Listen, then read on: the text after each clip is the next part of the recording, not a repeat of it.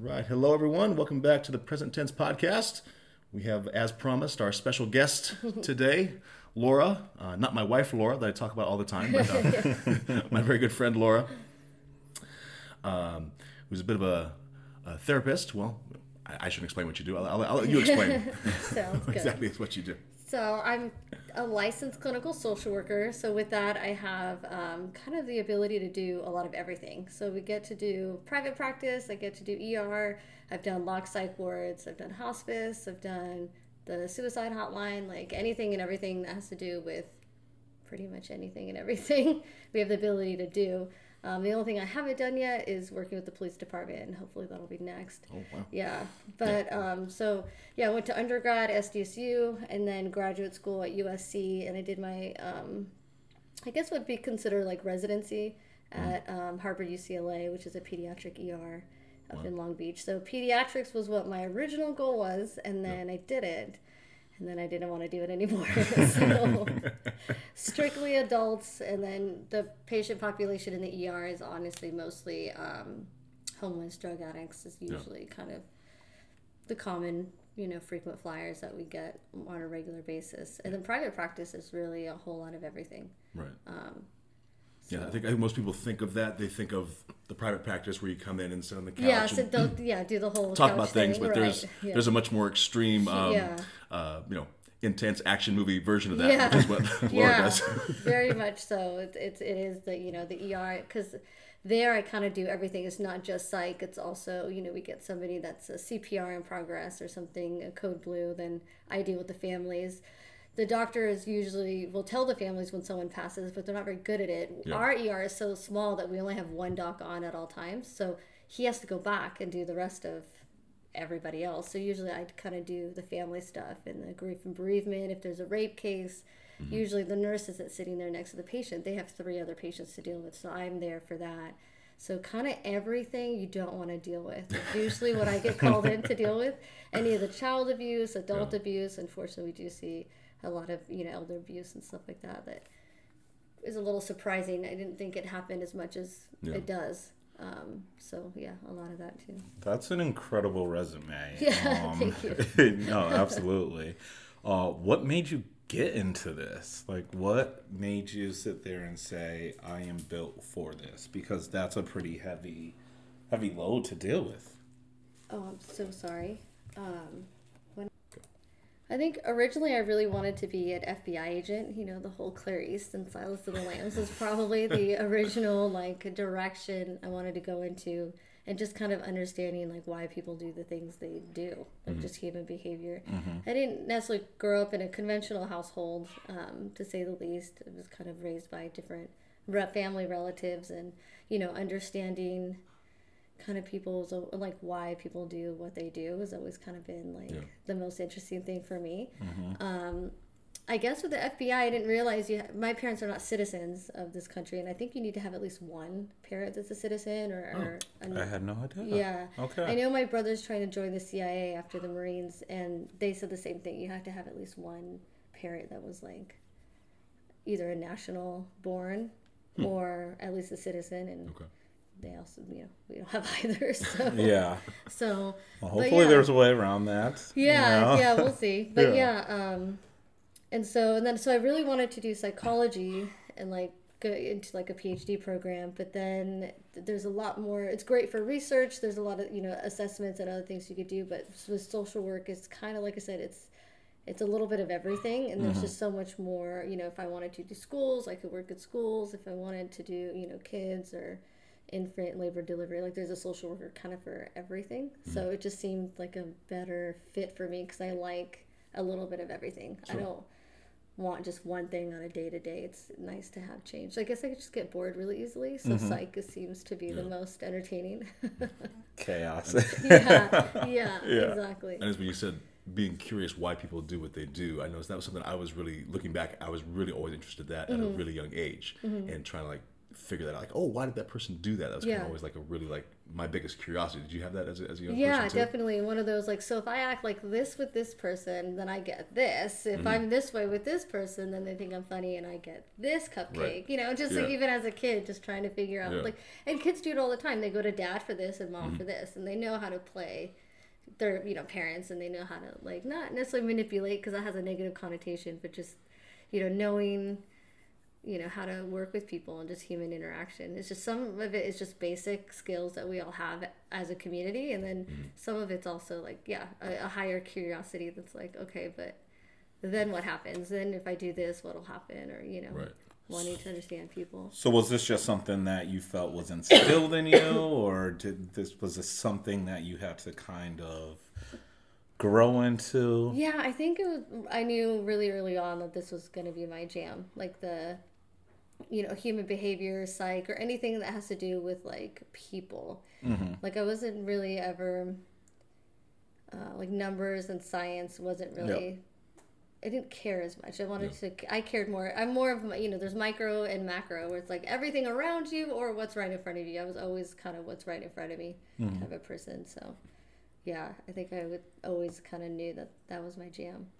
That's really cool because I think I had that too, but I was so like focused on the black and white and the numbers part too. I never really explored that until I got older. As something to be more into. That's really cool. You were able to do that from. I think so too. Like there's a at least for me, I have 5 brothers. I'm the second oldest, so there's that like maternity sort of vibe of like wanting to take care of something, but also not wanting to be like.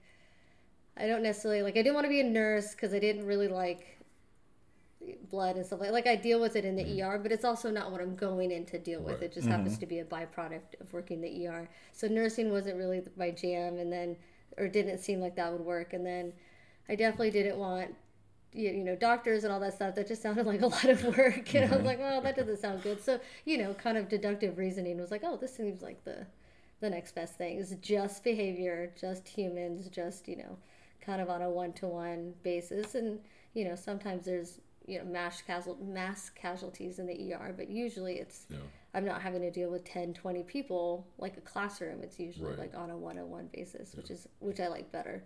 I think we talked about that too, like having a large group, like a party gathering or like a more intimate one, like just do better in an intimate setting than this huge like party or. Yeah, when Laura and I are both at big gatherings, we kind of just find a little like corner to ourselves and just hang sit out. And talk. We're each other's That's security the best. blankets. You're just away from it all. And you get to really focus and hone in on that one person, that one interaction. Exactly. I think that's important. And people watching, it is really interesting to see, just how like people are and how they interact with each other and stuff. So how much schooling was that? Just I'm curious. So undergrad was 4 years, and then graduate school was 2, and then the clinicals were another 2, and then you have to get licensed through the state. So there's like an exam and all that. So it's like the Board of Behavioral Sciences. You have to go through the board process, and then so not too bad. I mean, 2 years less than a PhD, but those 2 years sounded like a lot. Right. So. Well, I mean, to me, like just anything after high school sounded like a lot. Yeah, That's the reason why I didn't do it. Right. Yeah. With your clinicals, did you have like a mentor kind of there to guide you, or were you so you weren't just thrown into the fire? No, you're not really. I mean, I had my own caseload of people, but they were vetted out, and I had somebody that I could go to talk about each case and stuff like that. But with social work, for that reason, they kind of do throw you in a little bit because you are, like in graduate school and you have like a caseload depending on what you're doing. Like they don't throw you into the ER setting kind of thing. It's usually like a slower pace. Okay. So we talk a lot on our show about behavior. Right? Why, like you said, it all boils down to we all have a reason for doing the things that we do. We're acting the way that we do. There's always a reason. Doesn't excuse our shitty behavior, but there's always a reason. But we're kind of just talking about that on like really small micro levels. Really, you see like the big, macro expression of that. But I still think even in those extreme examples, there's a little point of reference in all of us where we see how that starts and how that gets out of hand. So what are some like the big, and we kind of talk about it more from like, the spiritual aspect, consciousness, being aware of our actions, being aware of ourself. But what are some of the big, from a clinical aspect, what are some of the big, like, mental, I don't know what you call them, glitches or hang-ups and stuff that you see that we kind of just, like, as, you know, normal life, we only notice on, like, the micro level? What are some of the big, like, things that you notice? So, like, I guess I'm trying to so, like, in terms of, like, drug addiction, like, the people that take it too far, like, they go from, you know, just doing it for fun to becoming addicted to it? Yeah, like, what might cause someone to take it that far? You know, Yeah. I suppose someone who just experiments or was just out one night to take that. Yeah, it really depends. I mean, that one's kind of, at least if we're going to specific to this, it's a little hard because some of the drugs are just that shitty. Like meth and heroin are just that addictive that I think even if somebody, regardless of how strong their, like, you know, like their personal beliefs are, like it could, like I could see like that, like, come down being so bad that they want to continue on. Like it is just, they're both just so highly addictive that it could just, I wouldn't even want to risk, anybody even trying that. Do you see, like, is there an addictive, like, personality type or an addictive gene, or is it just... Yeah, I think it's really a lot about the time and place. Like, I think there is a perfect storm that happens with some people that they're probably just partying and having a good time, and then something bad happens, and then they realize they feel good on a bad day when they drink alcohol, or it feels good on a bad day to go, you know, party and do drugs and stuff like that, and then that becomes the thing. So my number one rule is I never drink when I'm sad, and I never drink alone. So those are, or anything for that matter, any extracurricular activities, if you want to call them. But, like, that's kind of the biggest thing, and I think a lot of people kind of normalize it and make it okay, and then that's where it becomes a slippery slope. So there are certain parts, and it's fine, you know, a lot of people have like a glass of wine after dinner and such, but then it just, to me, it can get really, you could slip pretty easily to more than just one. Oh, I had a really bad day, so I deserve two. It's like, okay, or you could deserve to take a bath, or you could deserve, you know, to go for a run, or, you know, there's other self-care than just, you know, drugs and alcohol.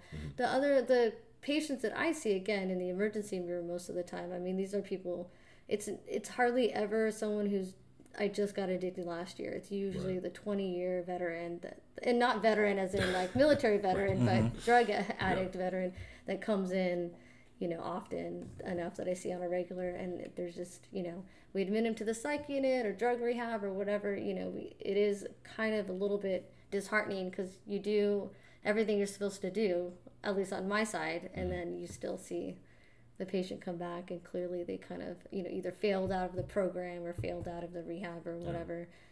And it's always hard, but the thing too is we get a lot of people like with family members like, oh, like I really want my dad to stop drinking, and like talk to him and tell him something. Listen, if your dad isn't going to stop drinking when you ask him to, I don't think this random little girl that's going to come up to you in the ER in a white coat is going to all of a sudden change his mind.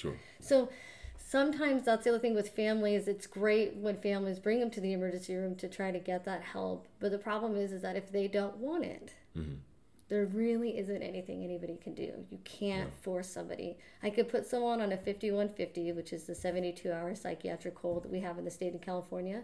But it's danger to self, danger to others, or grave disability. So danger to self is actively suicidal with a plan and intent. Drinking yourself to death, as much as drinking alcohol can kill you and will kill you if you're addicted and you stop cold turkey, or, you know, your liver failure, it'll take long enough that it doesn't constitute as killing, you know, a suicidal plan. At least in this state. Unless you're mixing. Correct. Yeah. If you tell me I'm gonna take a bunch of, you know, like lorazepam or Ativan and drink alcohol, like a benzos plus alcohol, sure, 100% I would, you know, that's a viable plan. But drinking yourself to death, it is something that will happen.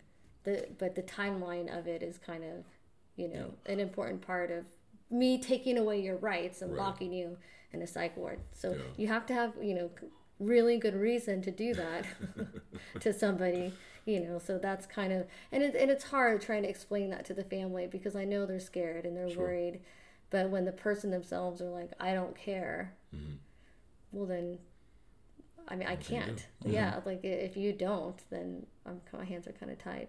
So it kind of makes it a little hard. So in your expertise, How deep, how in depth do you go? Do you feel that that's an internal dilemma or trauma that you have to break down to get to the root of, to discover why they are drinking or doing these drugs? What got them to this point? Are you on a level where you break that down, or in the emergency room? No, right? It's all just like triage. It's all just like, let's just get you to be okay for a hot, for now. And then move on. So in the emergency room, I don't necessarily get that. In the private practice, I do. But mind you, the private practice, you're able to function enough to come in on a weekly basis for us to figure it out.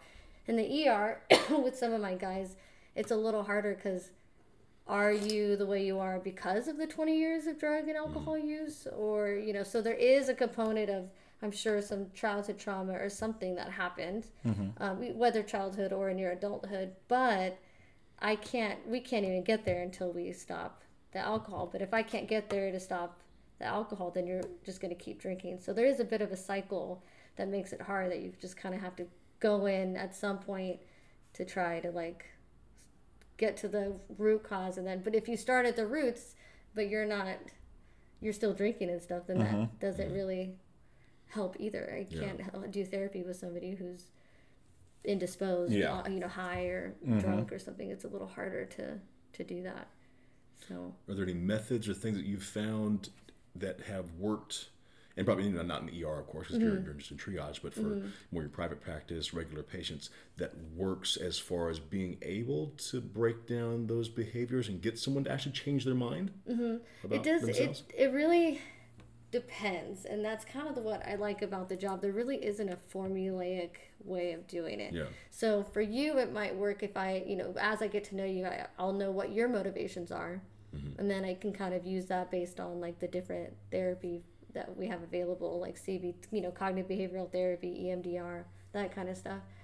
But it really is individualized kind of plan. There's not really a way to just this works across the board, best of luck. The 12-step program, it works for a lot of people. I personally don't like it very much. There's Smart Recovery. There's other ways of programs for recovery. Smart Recovery is another really good one. But most people talk about is AA and that kind of stuff. Right. So there are other ways, but it really is individualized. And I think that's where we kind of get stuck as a society is this worked for 5 people. It's going to work for everybody. And then we just do that catch-all. Everybody fits in this box. Right. And it doesn't really work that way. And I think that's the hardest thing as a whole that we have trouble with. I think we want people to fit in boxes. Sure. I think we want it to be A plus B equals C at all times. And it doesn't. And then people oh, well, the system's failed. It's okay, well, hold on. It's not that it's failing. It works for these other people, but maybe we need other choices because not everybody fits this particular box. Right. If that makes sense. Why do you think we do that as a society? I mean, I ask this, I wonder this all the time. We all want, and we talk about it, we all try to fit into these boxes, like you say. And if you don't fit in this box, you're weird, or you're different, or you don't fit in. And why do we do that? I think it's a fear. I think we want to rationalize things, and so by doing that, we need to categorize things and put a label on things. I think the biggest thing I've seen it with is the school shootings. That's a big one. Oh, well, he must have had this, or he must have done that, or he must be this type of person. And I mean, they're not around. We're not going to be able to ask that question. Right. But I can understand, I'm not a parent, but if I can understand how some parents need to have some answer. We need to have an answer. Something has to make sense. I don't understand. So let's imagine this is who this type of person that they are. They can't just be evil or bad. Things have to make sense. They have to be rationalized. And so we have to find a reason to explain behavior that we don't understand. So I think that's what it is. I think it comes from a fear response more than it does anything else.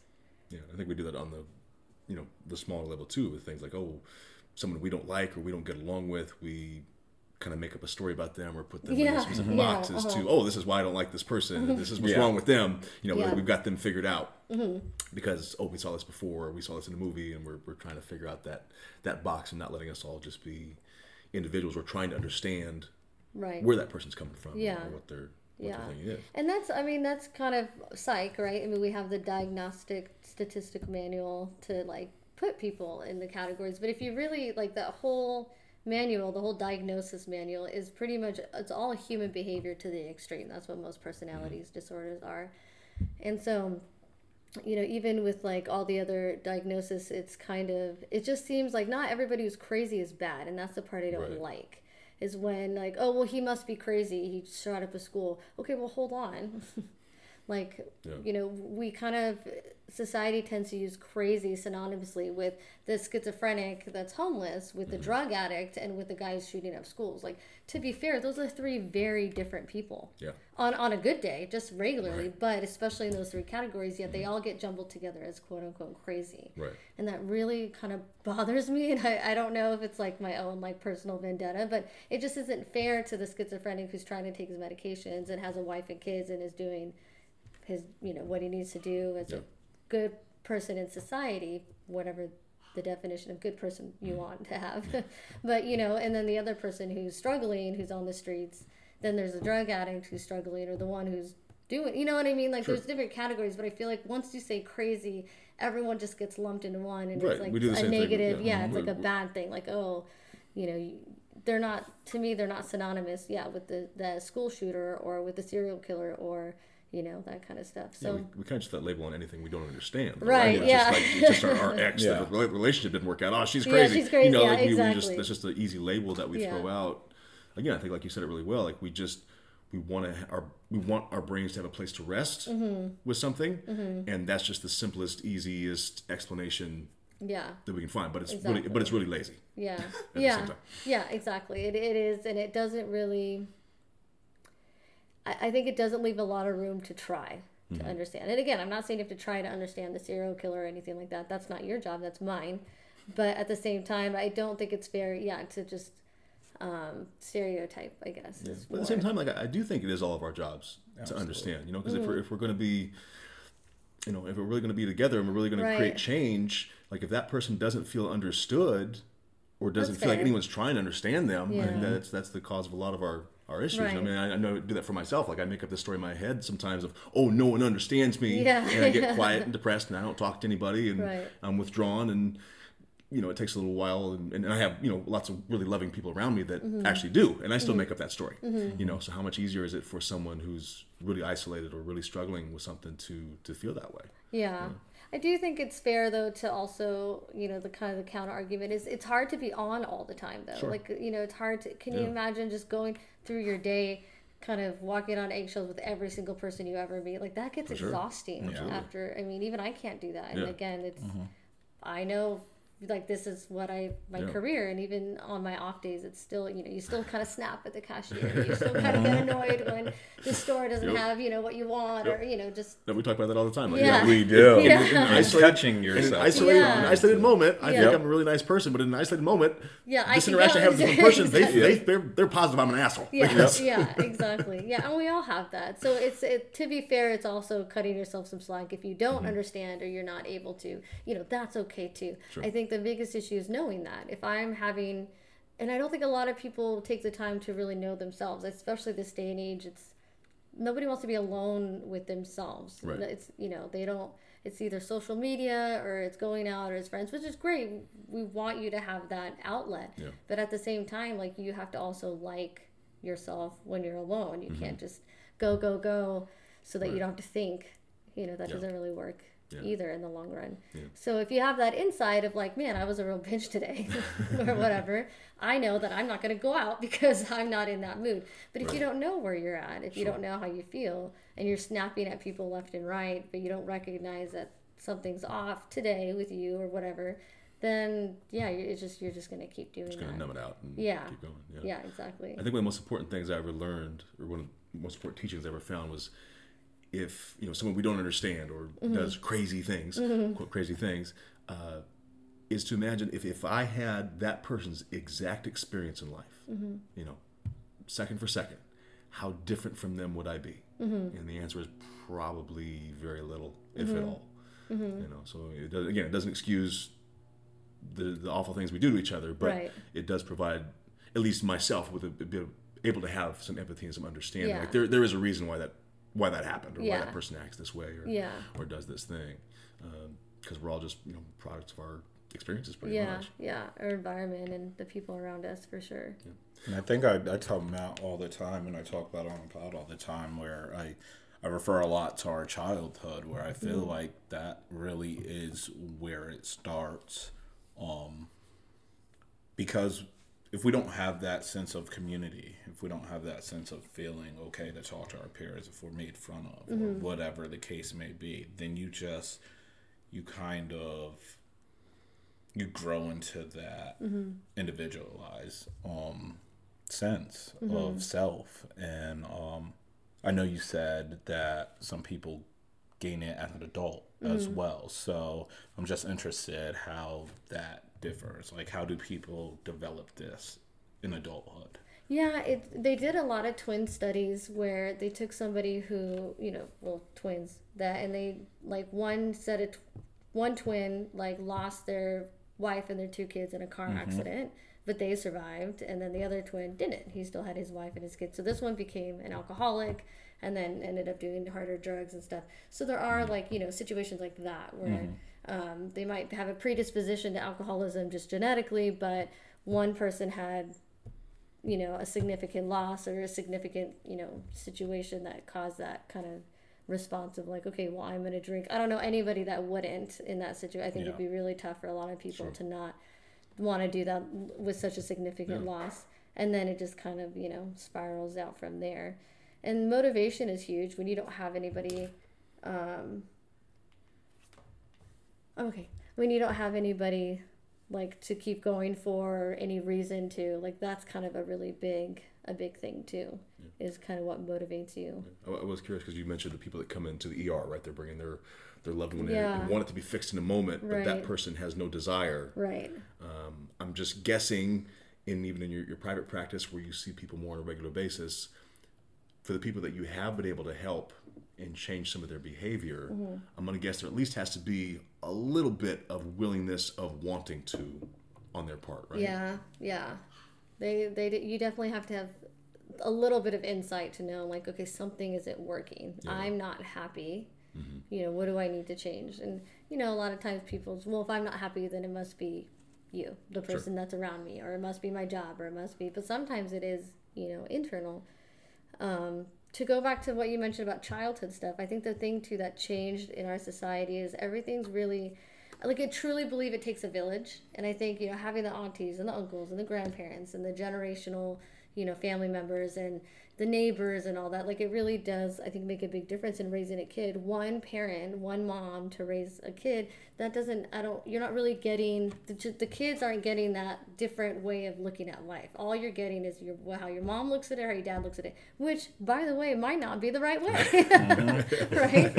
Where if you have, like, a family, like aunties, uncles, neighbors, if you have a village of people, then you see, oh, okay, well, Dad handled it like this. I really didn't like the way he handled it, but Uncle so-and-so handled it like this, and I kind of like that better. Yeah. So you're able, like, as kids, you're kind of able to see how other people handle things, like, oh, I really didn't like that, or, oh, I like that. And, that's how kids get personalities and grow into the person that they become. But if they only see how one person deals with it, and this one person that deals with it only drinks, then it's really hard, I think, for a child to understand as they get older that there is another way.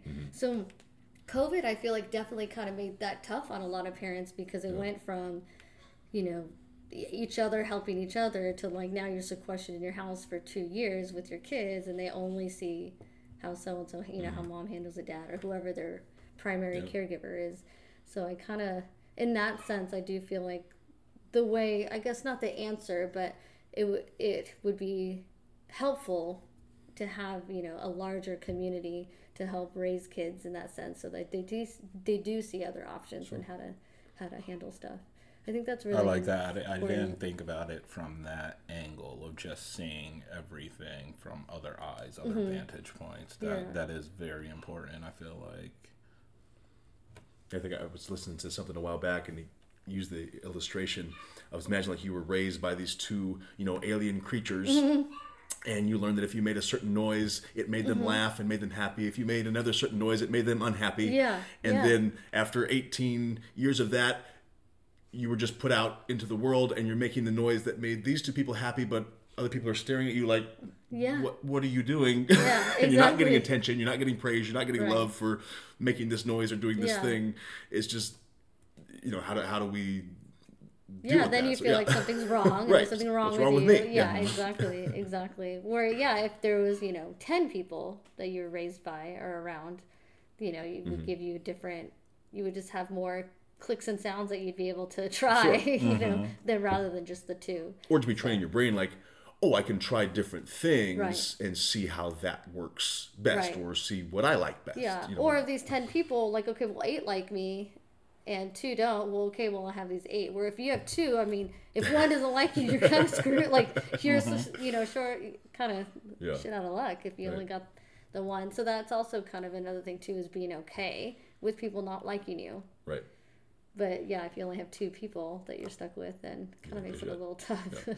I brought up the one thing too, but you mentioned like having to have the willingness, or at least some sort of awareness of, I'm not happy, or this isn't working well for my life. Because I think as individuals, we all put a lot of pressure on ourselves when we see someone who's not doing well, or someone that we love that's struggling with something, or maybe it ends in the worst possible way, where Right. they lose their life. Right. We all kind of put a lot of pressure on ourselves, like, oh, I could have done something different. I should have done this. I should have done that. But here we have an absolute well-educated expert Right. who's saying that unless the person's willing, Yeah. nothing you can do.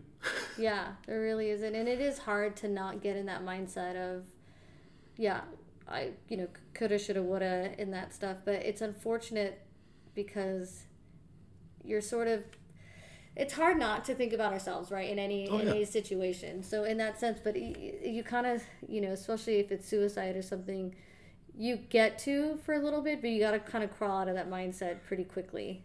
I certainly wouldn't stay there for very long. Yeah. You're allowed to feel bad. You're allowed to think things over and like learn from the experience and like, oh, well, he did this, this, and this. In those signs, from here on out, I will always be aware Right. of this, this, and this if I see it in anyone else, for example. So that's okay, but you don't really get you really shouldn't get too hard on blaming yourself, because especially when it comes to drugs and alcohol, there has to be some motivation to want it on behalf of the person themselves. Right. You can lock them up in a room as soon as they leave. Right. You can't control that anymore. So you can only control the environment as much as you can before that person is going to make their decision they make regardless. Sure. We actually just talked about that last week, about how initially we give ourselves, or we're allowed to give ourselves that moment to be sad, to be upset, to be mad, to be, go through the ringer of all feelings. Why is it our go-to though? Like, why is it just like, what could I have done? Like, why?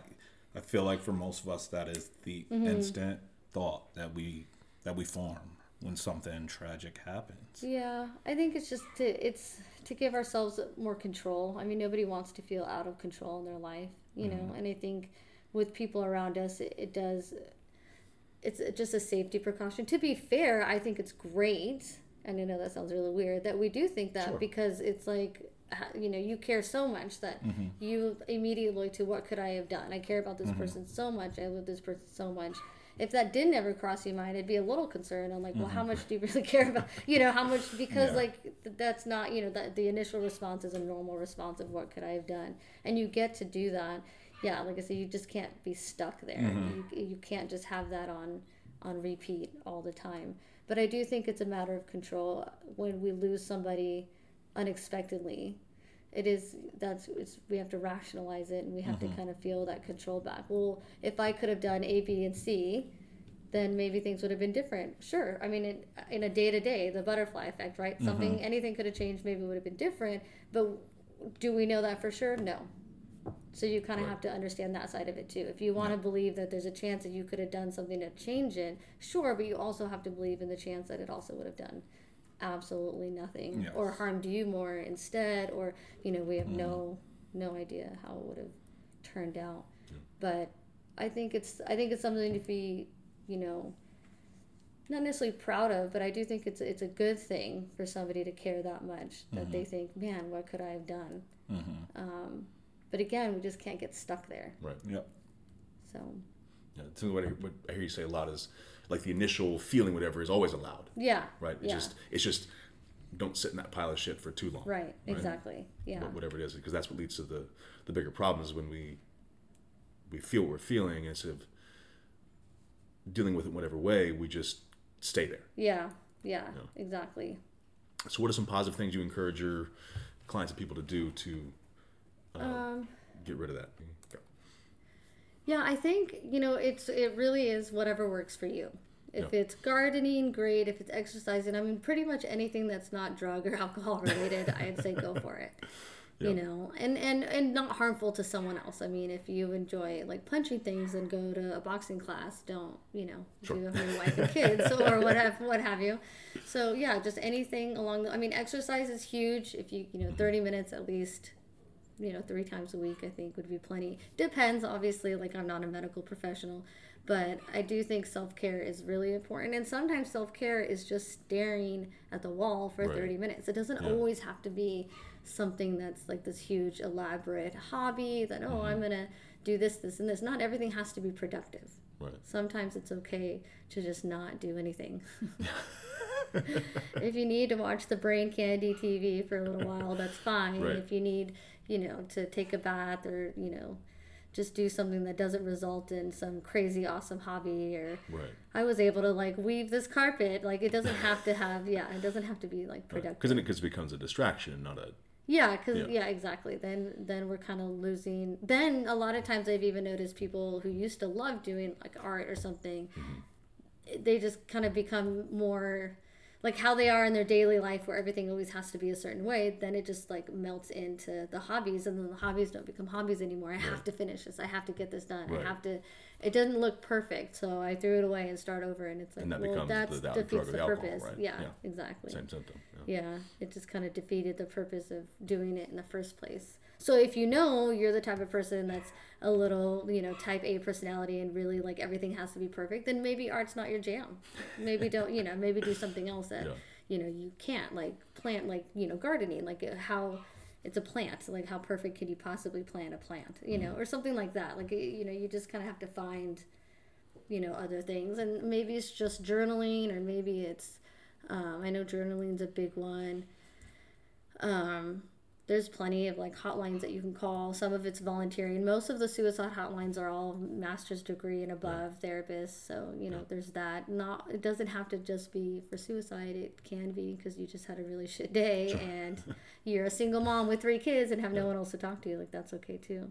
Does that help, like talking to someone that is a total outside third party kind of thing sometimes, opposed to someone that you know? Yeah, I get that a lot. A lot of people, I personally think everyone would benefit from a therapist. I mean, who wouldn't benefit from dumping with somebody that you're only going to see when you want to see? You don't have any risk of it coming back to bite you in the ass, right?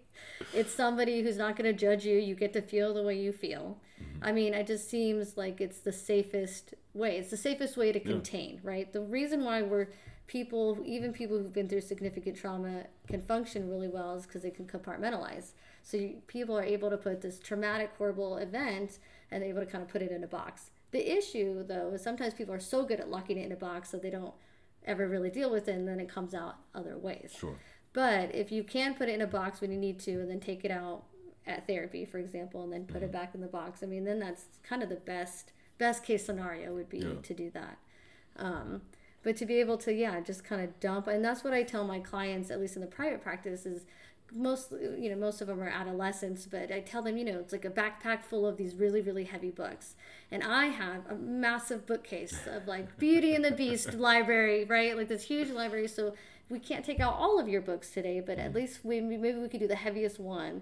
Okay. And then when you lift up put the backpack back on, it's just a little bit lighter. And sometimes people are carrying around such a heavy backpack that they don't realize how heavy it is until they take it off and they have to put it back on again. And then they're like, oh shit. So usually it's like, okay, I will see you again next week. But, and I will happily store the books, and I know how to deal with it. I know where to put them, where you never have to deal with it again. And it goes in my little library. Yeah. So for you, even though those aren't your books and you don't know those people, you are still taking on that kind of energy from Right. people all day long. Like that is your job. And I Yes. think all of us that do that with a loved one, even just a little bit, an hour a week, like we feel like whew, that's Yeah. heavy. So what are some practices or things you do for yourself to be able to deal with that? Yeah, I do know a lot of therapists, tend to, it does help because we have each other, right? Mm-hmm. So there's always, therapists and therapists. So we always get to kind of talk to each other and process things with each other. If it is, a significant case or something, we're certainly not talking bad about our clients. But if it's something, it's hard not to react. If you Sure. hear a story from somebody's childhood, you grow to care about that Yeah. person. That's what happens in therapy. It's really hard not to want to react or be angry on their behalf. So with that, usually it does help to talk to each other, other therapists or other people in the field. The ER is really nice in that sense because there's always a team. So we always kind of go through it together. Yeah. When it's one-to-one therapy, then that one's different. Like we have to make time for it. So a lot of the other therapists will get together and we'll kind of talk as needed. Personally, like I really enjoy running. That's always kind of been my thing. I have cats. So I think pet therapy is, really, Yep. really important. I do think works. that makes, a big difference for a lot of people. Planting. I love being around my friends and their babies. That's always helpful. So you really do just find, what makes you smile and you kind of appreciate it a little bit more, I think, after a bad day than you would on a regular Sure. day. Yeah. And I think that's the thing too we forget as society. Like bad things suck, of course. I would never wish that upon anybody. But if you don't have a little bit of bad, how do you know when it's ever good? Sure. So it's kind of, I guess, an easier way to rationalize sometimes. No doubt. I feel like there's this thing that we do where we don't want to really acknowledge the bad, right? So it's just instead of, like you said, just sitting there staring at the wall and feeling it Yeah. for 30 minutes, we Yeah. want to numb that out. We want to do something to distract ourselves or, whatever it is. And I feel like that's always what creates the bigger problem is when we don't just feel what we're feeling. Right. Yeah. Whatever it is. I mean, even for you as the therapist, like you're getting all this Yeah. input Yeah. all day long, and it's gonna make you feel a certain way. Like, to your clients, you might be just a nice neutral sounding board, but Right. I know you. I Yeah, know I you're. know. I know you're a caring, loving, empathetic person. Yeah. So I mean, it just Yeah, I think it's really important to be aware of your feelings and what you're feeling. There are times where I'm like, man, I'm really not in a good mood today. Like, what happened? And then I'll kind of think about it. And it's like, oh, like maybe when this person said this, it really did bother me. Like, okay. And then, kind of grow. And that's how you grow. But I feel like we are a little stunted because we don't want to take that time to like sit and figure out like, why was I so grouchy today? Yeah. Why did I snap at that person? Or going back and even apologizing. Like, I don't even think most people do that. Sometimes we just had a bad day and we just expect people to put up with it. But at the same time, like, it doesn't hurt to turn around and be like, oh, you know what? I actually like wasn't in a good mood today. I was sad about A, B, C, or D, whatever. Sorry for snapping at you that one time or whatnot. I think. So for you, like if you're having a bad day, like in your personal life, like you got things going on in your personal life, you are forcibly have to check that before you go into work. And I think it's an easy compartmentalizing things for us to do. Like, if we're struggling home, we go to work, we put that away. But in our personal relationships, and you're a professional at it, but when we're trying to offer that support or understanding or that kind of love to someone, sometimes it's tough for us as individuals, like we're talking to our mom or a sister or a loved one or a partner, whatever it is, to check our personal feelings for that day and just be there for that person. So how do you get there for yourself, for your job? I mean, is that well, and easier? this is going to sound really weird, but I think there's this like visualization practice. Like, I wear a lab coat when I go to the ER. So when I put that lab coat on, there's like a symbolism of like, okay, all my personal stuff is getting checked at the door.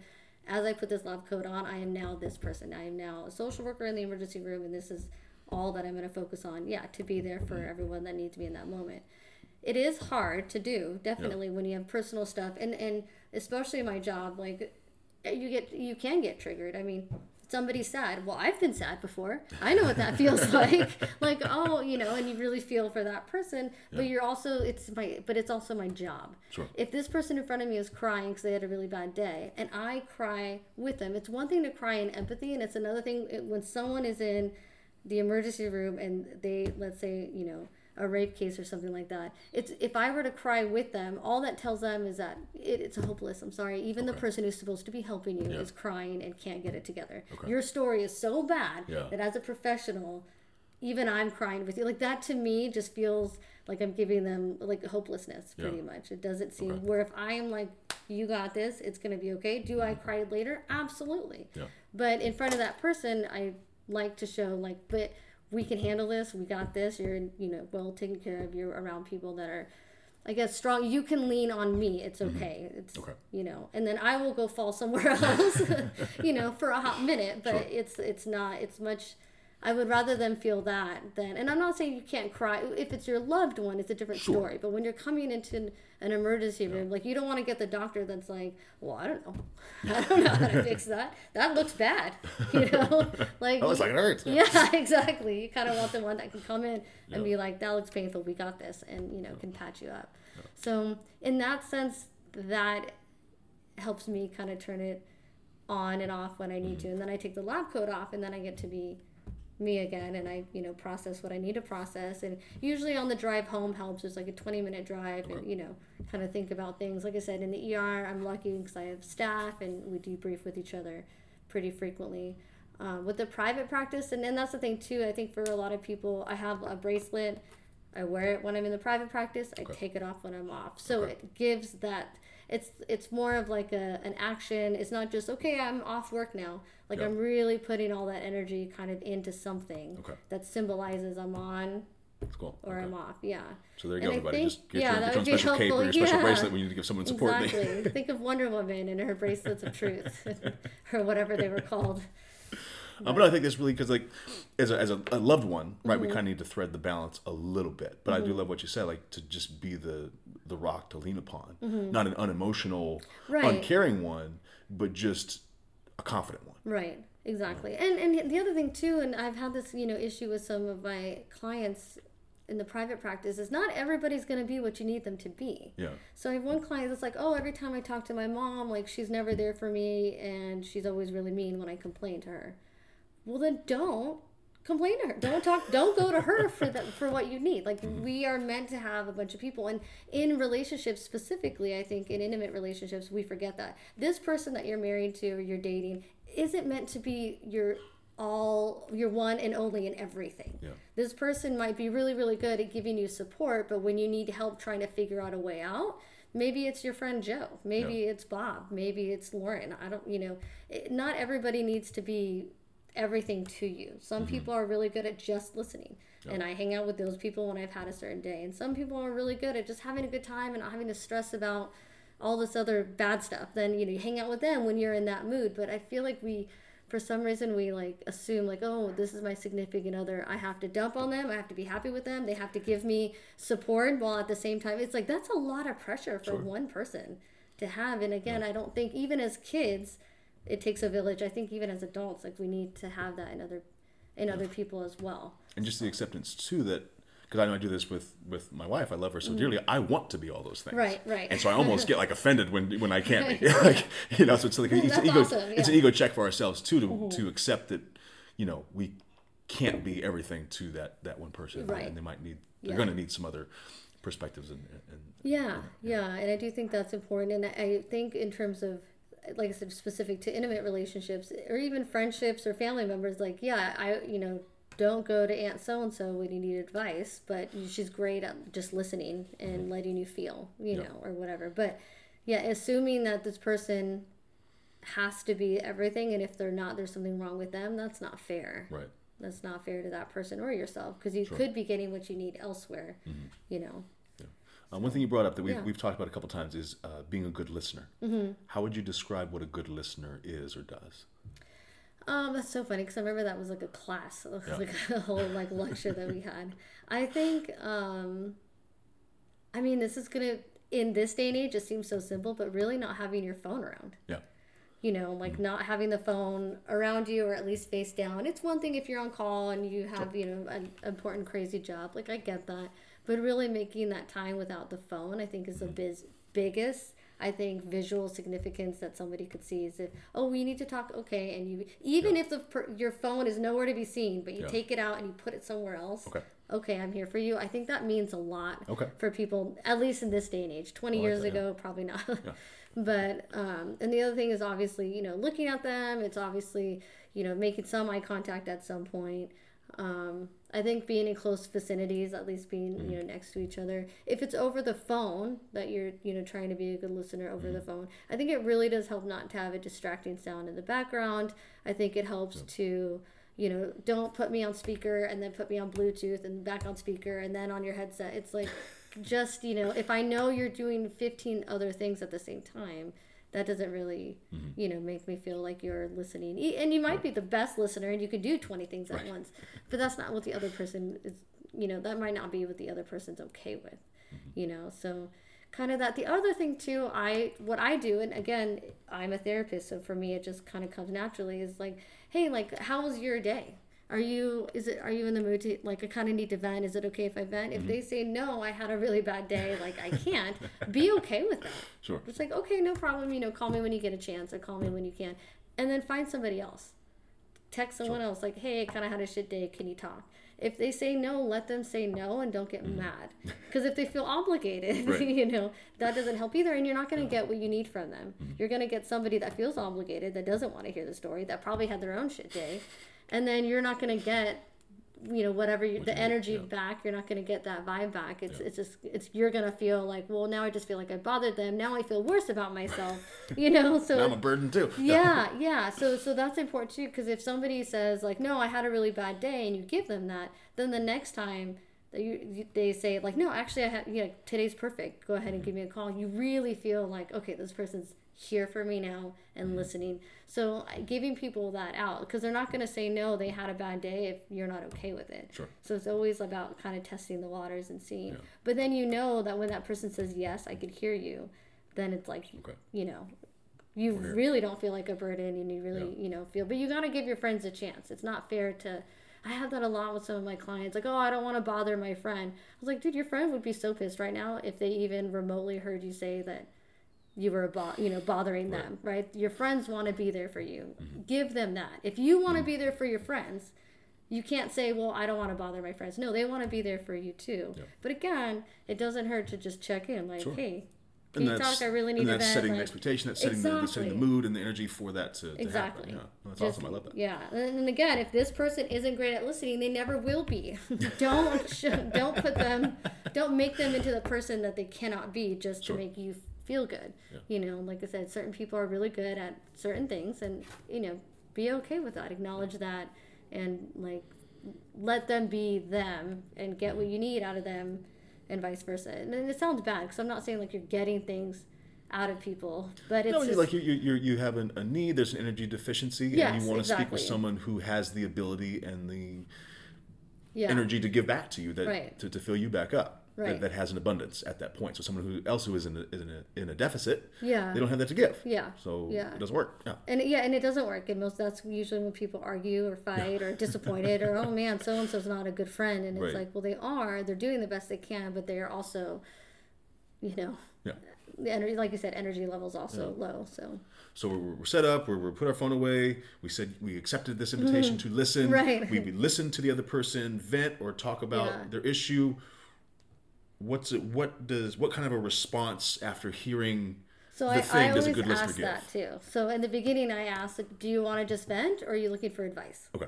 And I always ask that in the beginning as well, because that's also kind of, sometimes I'll listen and try to give advice, and, you know, and this is trial and error. This is just for me, myself, that works with the people I care about, that, and like, not necessarily for work, but also for my private life. But in the private practice, I do that. In the ER, I know they're here to talk. That's why they come. That's why they're there. Whether they want to or not, it doesn't matter. If the cops bring them, they still have to talk. I still have to work on getting it out of them regardless.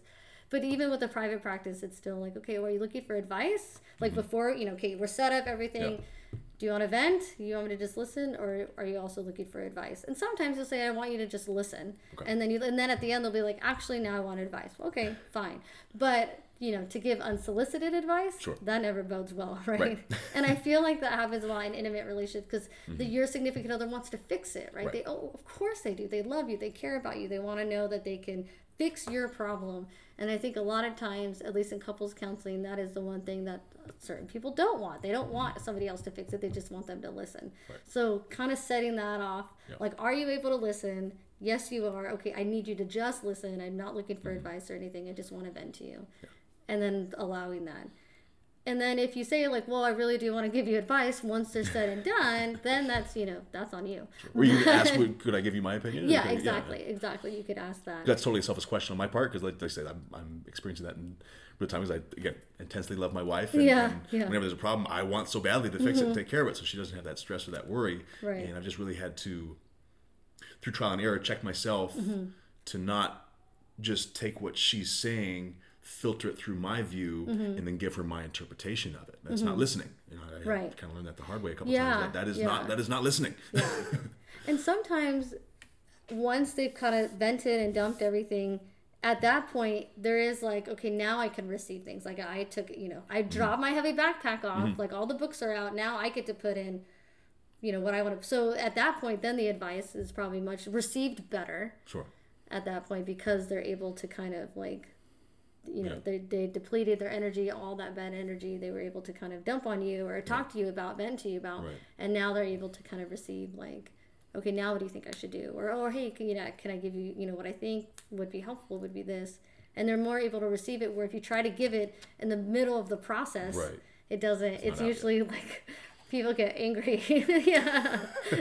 No, I know. I was getting in my experience, like I have a Yeah. great idea with something that she's saying, but I didn't let her finish, Yeah. and I'm trying to give this, perspective or advice. Yeah, And and then it comes from a there's- great Oh, place, it does, and yeah. it means well, Yeah. but yeah, it's not what the person needs. Yeah, in and that's that what moment. that's where I think we really need to, just in our personal Yeah. relationships, just really put ourselves in that person's shoes and make sure they get it all out before Yeah. we say a word. Yeah, exactly. Again, depending on like what you're doing. If you're working on the suicide hotline, it's kind of the same, but you're in time crunch. But if it's not, if it's somebody that a friend, family member, loved one, then yeah, if you have the time, definitely make the time or don't do it at all. I guess is Sure.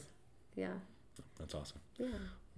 Thank you so much. I think we're just about at an Yeah. hour there. I know you got Thank you so an much. unbelievable wealth of knowledge, so we'll have to maybe come back on at some point. But Yeah, do that really would be appreciate you, awesome. and I know you do a lot of good, and you're caring, and you put a lot of love out there for everybody, and I love you so much, and thank you for Yeah, doing thank this you and for the being part. time. I think this is really important. That I think a lot of people, we're just always go go go. So I think it's really nice to just sit and chat. Turn your phone off and chat for now, right? Thank you. Yeah. All right, everybody. Thank you for listening.